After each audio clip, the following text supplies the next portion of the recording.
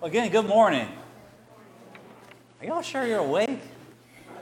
Let's try it again. Good morning.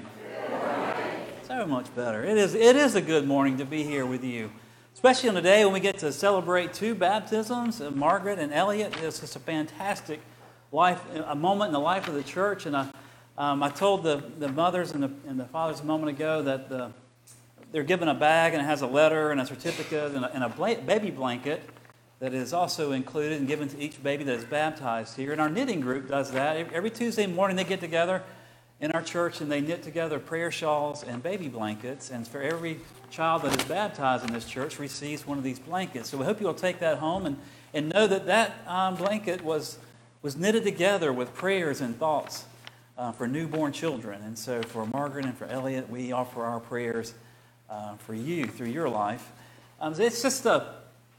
It's a powerful moment to be up here, to be able to celebrate a sacrament in our church, and to be able to hold a child and to be able to pour, as much as they don't like it always, pour water on their head. Sometimes the water's a little cold, so it's kind of a jolt, but nobody's hurt. Everybody's welcomed into the church. It's a great moment. Now, the church is filled with all kinds of great moments. It was a Monday morning in 2011, and I was going to work. I was working at Dothan First United Methodist Church, and I received a phone call as I was stepping into the car. I'll never forget this. I didn't even turn the car on. I had just stepped into the car, and I got a phone call on my cell, and so I answered the call, and it was my district superintendent, and he said, "Good morning. Hope you're doing well. I just wanted to call. We're making calls today, and I wanted to reach out and let you know that the bishop is appointing you to Trinity United Methodist Church in Fort Walton Beach. And you will receive a call from the Pensacola District Superintendent later today." I was like, oh, okay. Great moment in the life of the church. Great moment in my life. I had never heard of Trinity Methodist Church in Fort Walton Beach. I'd only been through Fort Walton Beach one time in my life, and that was passing through to get to Okaloosa Island. That's all. I had no clue that there was such a place. I had no idea who was there, what it was about, nothing. Mid-morning, I got a call from the district superintendent in Pensacola, and he said, "Good morning, how are you today? Hope things are going well." I said, "It's going great." And he goes, "I guess your district superintendent told you were going to get a call from me today." And I said, "Yeah, he did." He said, "I'm just calling to welcome you to the Pensacola district and to let you know that you're being appointed to Trinity Fort Walton Beach. It's a wonderful church." He goes through this whole litany of wonderful things about Trinity Fort Walton Beach. I still didn't know anything about it. He said, "Well, they've had a long line of wonderful pastors there, great preachers. Tom Butts was there. Wesley Walker was there. John Bonner was there." I'm like, oh, okay. Great line of preachers. And you're calling me. I see. He goes, it's a strong church. You're going to find that the lady there is a strong, strong lady. Dwayne Keck is a member of that church. And I'm like, if you say so. He said, "You can ask John Bonner about this. At this church, he once said that if you can lead this people and they will follow you. But if you don't lead them, they will run you over because they're going somewhere. They're going to do something." And I said, "Okay. I think I get it." He goes, "No, you don't really get it. This is a really good church." And he said, they have a soup kitchen. Every day, 5 days a week, they feed over 100 people right through their church building. 100 people a day. I said, okay, it sounds awesome. They have a preschool ministry. They have a parsonage. He goes through the whole thing. And so I began to, after that phone call, I said, well, I need to find out what's really going on at this church because I've gotten 2 phone calls from district superintendents. I want to know what's really going on. And so I called around and I heard the same echoes. Oh, it's a strong church. I talked to John Bonner. Strong, either lead or get out of the way because they will run you down. Okay, I got it. Lead or get out of the way. It's a great place to preach. It's a wonderful congregation. It's a loving congregation. It's a friendly congregation. Does this all sound familiar to you? We can say the same thing about this church. And on one morning, I was in New Orleans. We were on family vacation, and I was in the parking lot of the zoo in New Orleans, and I got a phone call from my district superintendent in the Pensacola district, and he said, "You're being appointed to Ashland Place. It's a great church. You're going to love it." Well, I had heard of Ashland Place. I'd actually seen Ashland Place years before when Lawson Bryan brought me here. He goes, "This is the most beautiful church in the entire conference. It's hidden. No one knows about this. Wait till you see it. It's a great church. You're going to love it." He drove me here. We walked around. I'm like, man, this is a Methodist church in Alabama? It is. It's a beautiful place. I began to think about, well, who's the line? Well, I knew Lawson was here. I knew Wes Walker was here. I'm like, well, I knew Paul Wolf was here. I knew there's a long line of highly respected preachers that come through here. And I remember seeing, and I went to annual conference that year, the year that I was being appointed here, and I saw Wesley Walker at conference, and I went up to him and I said, "Wes, I have a question for you." He goes, "Yeah, what is it?" I said, "As you know, I'm going to Ashland." He goes, "Yeah, congratulations. It's a great church." I said, "Yeah, I know." I said, I'm a little scared. I'm a little nervous." He goes, "Why is that?" He goes, "Well, you were there. Lawson was there. They've had some great preachers. I'm a little nervous." He goes, "You go there and be yourself. And let that church be itself. And you'll be fine." So that's what I've tried to do for 5 years. Now I'm going into my 6th year. Here's the interesting thing about going back to Fort Walton Beach. I heard all these stories. How great it was, how active it was, how strong it was. This reputation well preceded it.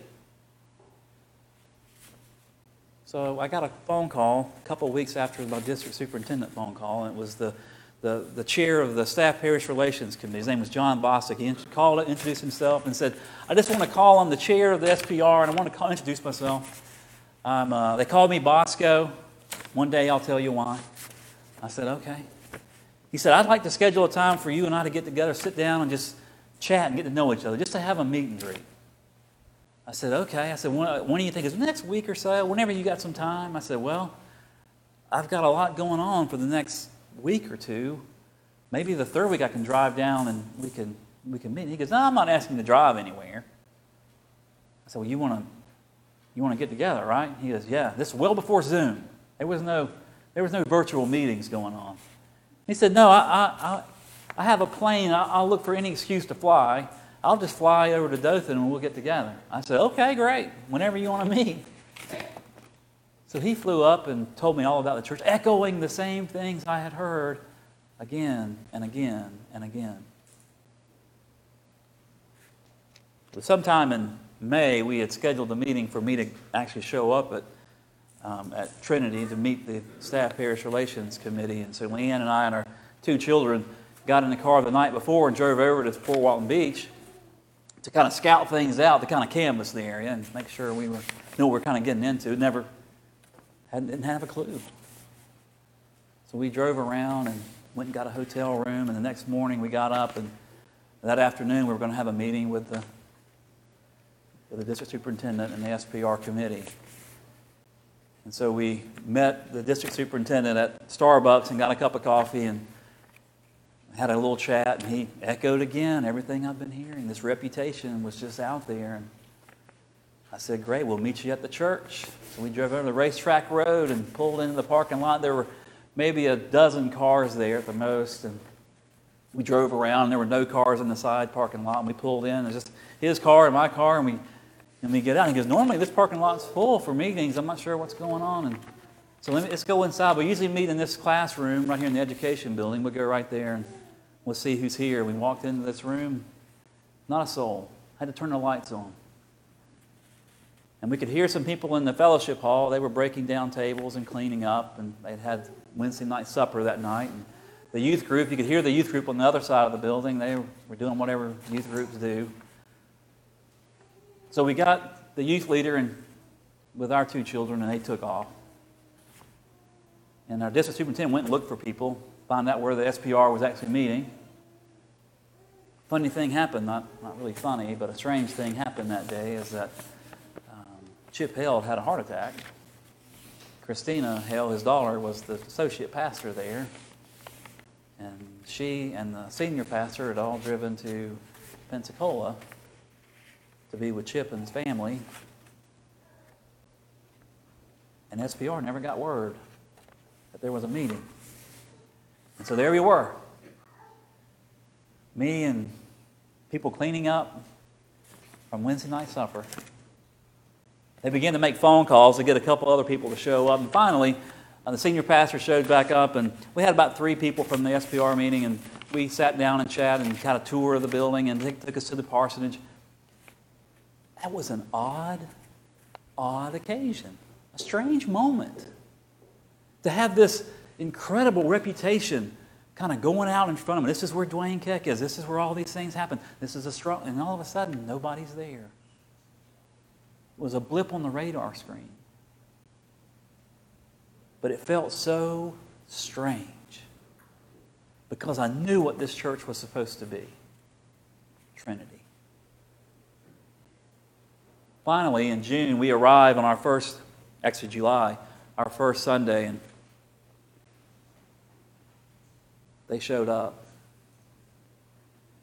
And on Monday, following that first Sunday, I watched that soup kitchen in action as they fed maybe 80 people on a July noontime meal. And I watched that church grow. I watched God do incredible things. And I watched that strong laity follow and lead. And I watched Dwayne Keck. Finally met the man. And I watched him lead. And sometimes I led, and sometimes I got run over. But it's a strong church with a solid reputation. Even when I had that experience of showing up to an empty meeting. It's important. Our reputations can be important. They may not be the most important thing in our life, but they can certainly help us out. They can certainly bolster us when we stumble along the way.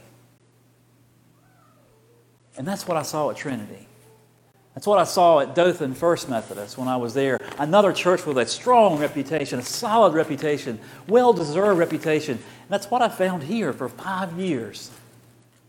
A strong church, a caring church, a friendly church, a welcoming church. A church with a solid reputation, a church that takes care of itself, a church that is known in its community for its influence, for its power, for its position, for its beauty, for its kindness. Every week we feed 100 families, at least we were before COVID, and we're growing back into that through the Joseph Project. Our reputation goes before us, and it can help us. And it can protect us when we stumble. I learned that at Trinity. I learned it at Dothan First. I've learned it throughout my life. I just want to say that because it helps us understand what's going on in this letter of Colossians. It helps me understand life itself. That communities, groups, churches spend lifetimes developing a reputation. Good reputations. And sometimes they just stumble. Sometimes they run into conflict. But this reputation that is well earned, that is solid, can push them over the top. To get them over the hurdle. To get them over the conflict and the issue. And that's what we have in Colossians. In this letter of Colossians, Paul is writing to a young church. This is not a church that Paul started. This is not a church that he had visited. The church in Colossae was a small church. The town of Colossae was an insignificant town. It was very small. It used to be a solid town. It used to be a big town. It used to have some status. But over time, as Laodicea and Hierapolis grew along the trade route, Colossae, which was just off the trade route, began to falter, began to decline in population, began to decline in influence, began to decline in finances. Colossae completely disappears from the map in the early 60s when there was a devastating earthquake that just wiped it out. It wiped out a lot of cities in that area, in that river valley. Laodicea, 10 miles away on that trade route, had the population, had the wherewithal, had the will and the finances to rebuild. Colossae did not. Colossae just disappeared. That's the town that this little church was located. And so we have Paul writing to this town, to this church. It's in this church that we find Epaphras. He's the leader of the church. He's the evangelist who started the church. He's a colleague of Paul. It's also the place where Philemon lived, where Onesimus lived.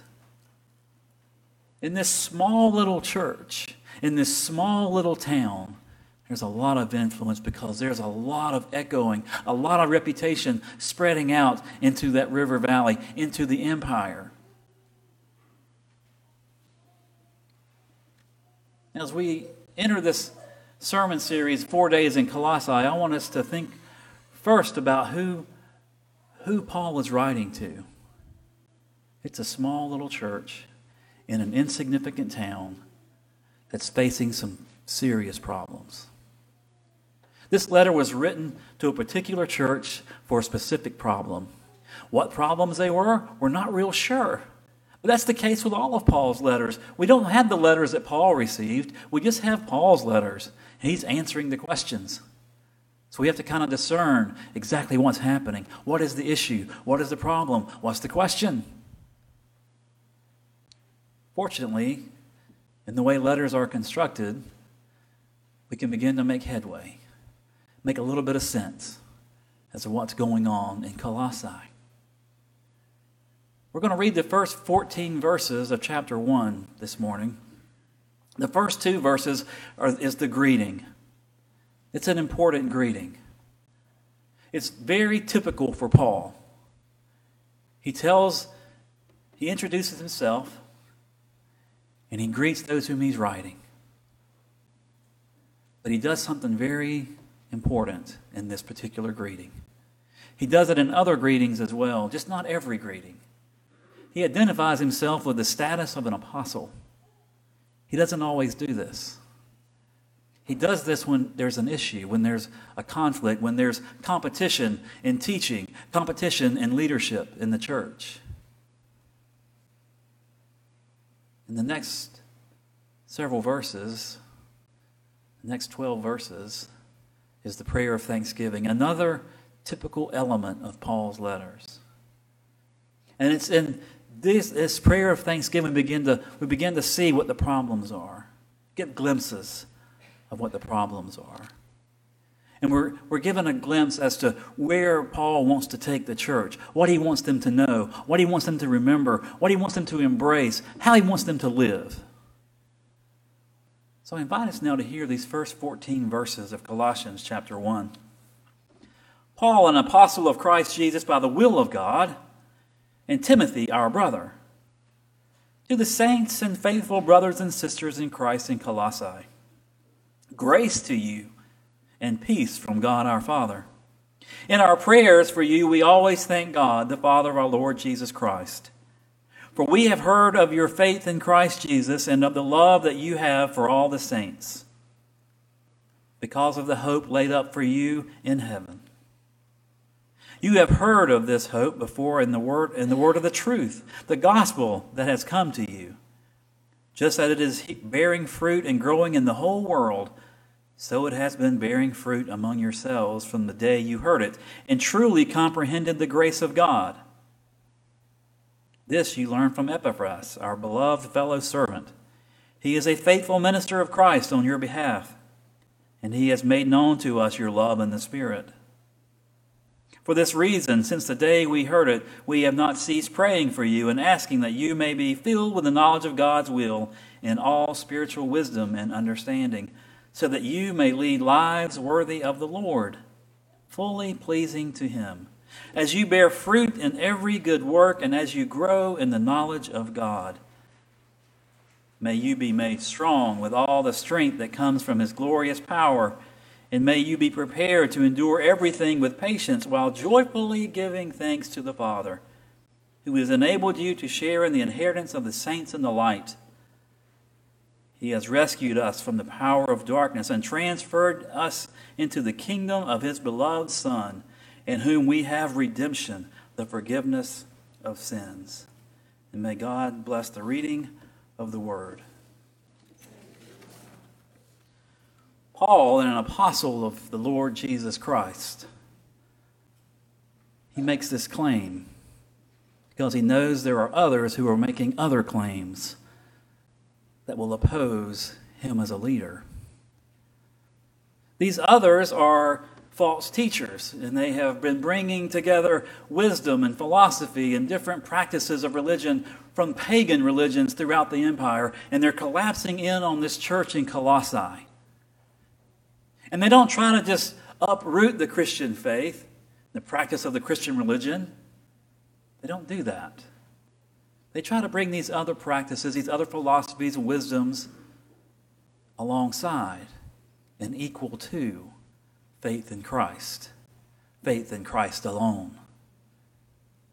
That's the problem. Is that these false teachers are bringing in knowledge that they say is necessary for a faithful life. Knowledge that's beyond the faith in Christ, beyond the knowledge of the Lord. There are practices and prayers that they know about and are leading the congregation astray. Prayers to other spirits, prayers to angels, practices that are opposed to the Christian faith. But they bring them alongside and equal to. And the threat becomes that Jesus becomes just another way, just another avenue to a faithful life, a true life, another avenue into the light. Paul hears about this and writes with the reputation of an apostle, one who has walked alongside, met Jesus Christ, one who has been called by God to proclaim the good news. And his reputation as an apostle, he cannot go along with this false teaching. And so he writes to warn them. And as he writes, he offers this prayer of thanksgiving, that he is praying for them, and he gives thanks for their faith and their hope and their love of the saints, hope in the future, and faith in the one true Lord, Jesus Christ. And he gives thanks that their faith, that their life is echoing the Word of God, the truth in their community, just as Christ and the truth is being echoed throughout the whole world. That this truth and this faith, this hope and this love is coming up in them, through them, and being woven into their communities, just as the churches are doing all over the empire, and Paul has seen it. He has seen the darkness in the world, and he has seen the light of faith, hope, and love. Sparkling bright lights in a otherwise dark world. And he knows that the source of that light, the source of faith, the source of love and hope, true hope, is in Christ and Christ alone. And he reminds the church all that Epaphras had taught them in the ways that he leads them. And he lays claim to the reputation that is spreading and growing like a beautiful garden in Colossae, just as this garden is growing all over the empire through the work of the church, through the presence of Christ. Faith, hope, and love. That's what he recalls. That's what he reminds them. And that's their reputation. It precedes them. He just needs to remind them of the work that has happened in and through them for their world, for his world, for our world. So sometimes we have this incredible reputation as individuals and as churches, as communities. Sometimes we have to be reminded that we have this reputation for a reason. That work has been done, work is being done, work will be done. Work that looks like and feels like faith, hope, and love. All empowered and strengthened by Christ and Christ alone. Paul will remind the church, as he reminds us, that Christ is all we need. Christ is sufficient. This letter, we will, as we continue to read over the next 4 days, 4 Sundays, we're going to see that Paul has a very highly developed Christology. This was written probably late in his career. He was imprisoned in Ephesus or probably even Rome. This was late. His faith, his understanding of the faith, his understanding of Christ was well developed. And he'll lay this out for the church to remind them that Christ and Christ alone is all they need. There are no other practices. There are no other prayers. There are no other wisdoms and philosophies and knowledge that they need. Christ alone is the source of faith, is the source of hope, is the source of love, true love. So that's what we enter into today. No matter what we face, as individuals, as families, as communities, as a church, Christ alone is sufficient. Christ alone. In the name of the Father, and the Son, and the Holy Spirit. Amen.